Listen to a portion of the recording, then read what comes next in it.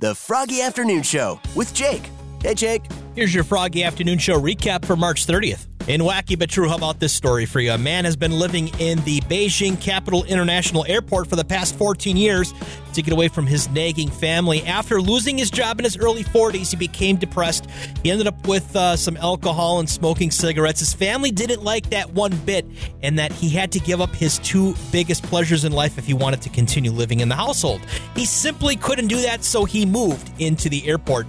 The man says that he could always go back home, but he just doesn't want to. In fact, he's been taken to his home by police and security several times over the years, but he always comes back. The airport's modern amenities and facilities provide him with everything he needs, and he's able to do the things he enjoys without being nagged by his strict family.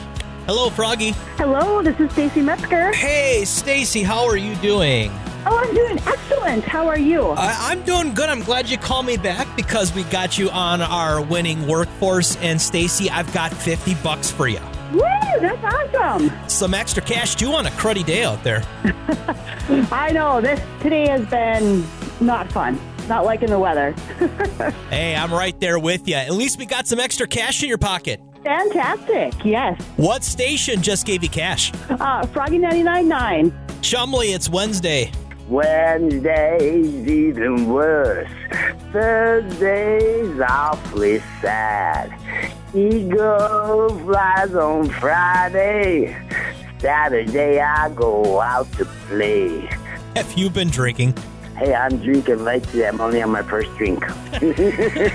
So the porcelain is okay for now. Oh yeah, I'm up to if I hit the 3, then I'm looking for the porcelain. That's right. Keep it low at 2.